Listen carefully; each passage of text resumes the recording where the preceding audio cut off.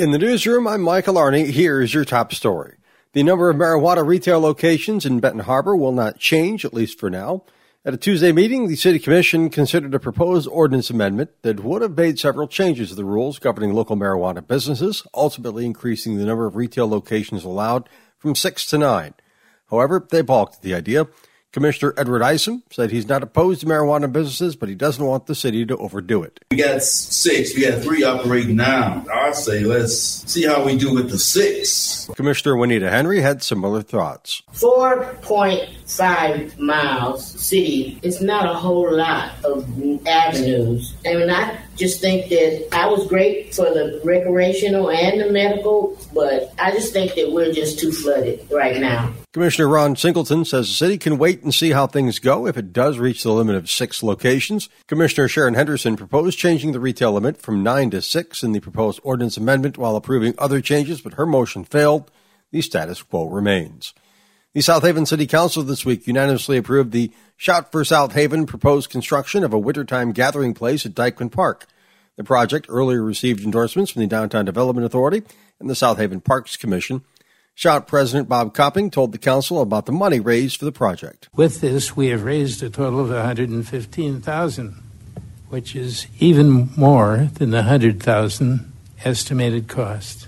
As always, Shout has shown great respect for preserving and enhancing the environment and the natural beauty. No trees will be removed, and the site landscaping will blend in with the present landscaping. The Four Seasons at Dyckman project will create a wintertime gathering place in the downtown park, visible from Phoenix Street. It'll have a fireplace and complement the nearby pavilion's ice rink.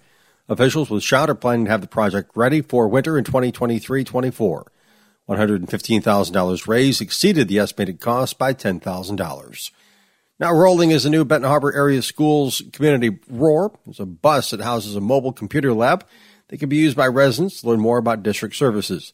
The bus is loaded with 8 laptops and internet, so anyone can explore the programs available at the school district anywhere in the community. District Student Support Services Chief Paul Corson says the idea was pitched by Interim Superintendent Calvin Butts to take the school district directly to families. We have an amazing community, but they don't always know what opportunities we have within the district, and some of those hurdles might be transportation to the school or access to internet or something like that. So we want to just make sure that we are able to help lessen whatever barriers we can and meet them where they are, even if that means literally going to them in person and making sure that we kind of park outside their house. Corson says with the Community Roar, Benton Harbor Area Schools can meet community where it is. It'll appear at special events, and the schedule will be released in the coming weeks.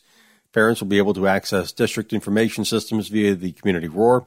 It was made possible due to support from the Whirlpool Foundation. Congressman Tim Walberg is vowing to continue efforts to protect the Great Lakes now that he's a representative of the state's 5th District. He toured Warren Dunes State Park in Sawyer Tuesday, hearing from the DNR about invasive species that threaten the state's ecosystem, erosion, and recent developments at the park. Walberg told us he used to visit Warren Dunes when he was young, and he supported Great Lakes issues. But I also believe that what's in my district is to be shepherded, stewarded as best possible. So when you think of the natural resources, 20% of the world's freshwater resources, we have to take care of it. And we've done it on the east side of the state. We've been involved with all of the caucuses dealing with the Great Lakes, and we'll continue to do that. Walberg says key to the state has been the Great Lakes Restoration Initiative, which provides around $300 million a year to the lakes. At the halfway point of January, we are beginning to see some small signs that inflation is starting to ease. Those are signs that Hall Financial founder and CEO David Hall says are positive. The inflationary numbers that we've been seeing over the last 60 days, in a lot of ways, could not be better. And it looks like the Fed's strategy is definitely working. And again, we wait and see, not out of the woods, but really positive signs, which is great for everybody that's been struggling with these inflationary environments that we've all been seeing. In fact, the Consumer Price Index in December was down 0.1%. That was the first decrease for the index since October 2021. In the newsroom, I'm Michael Arney.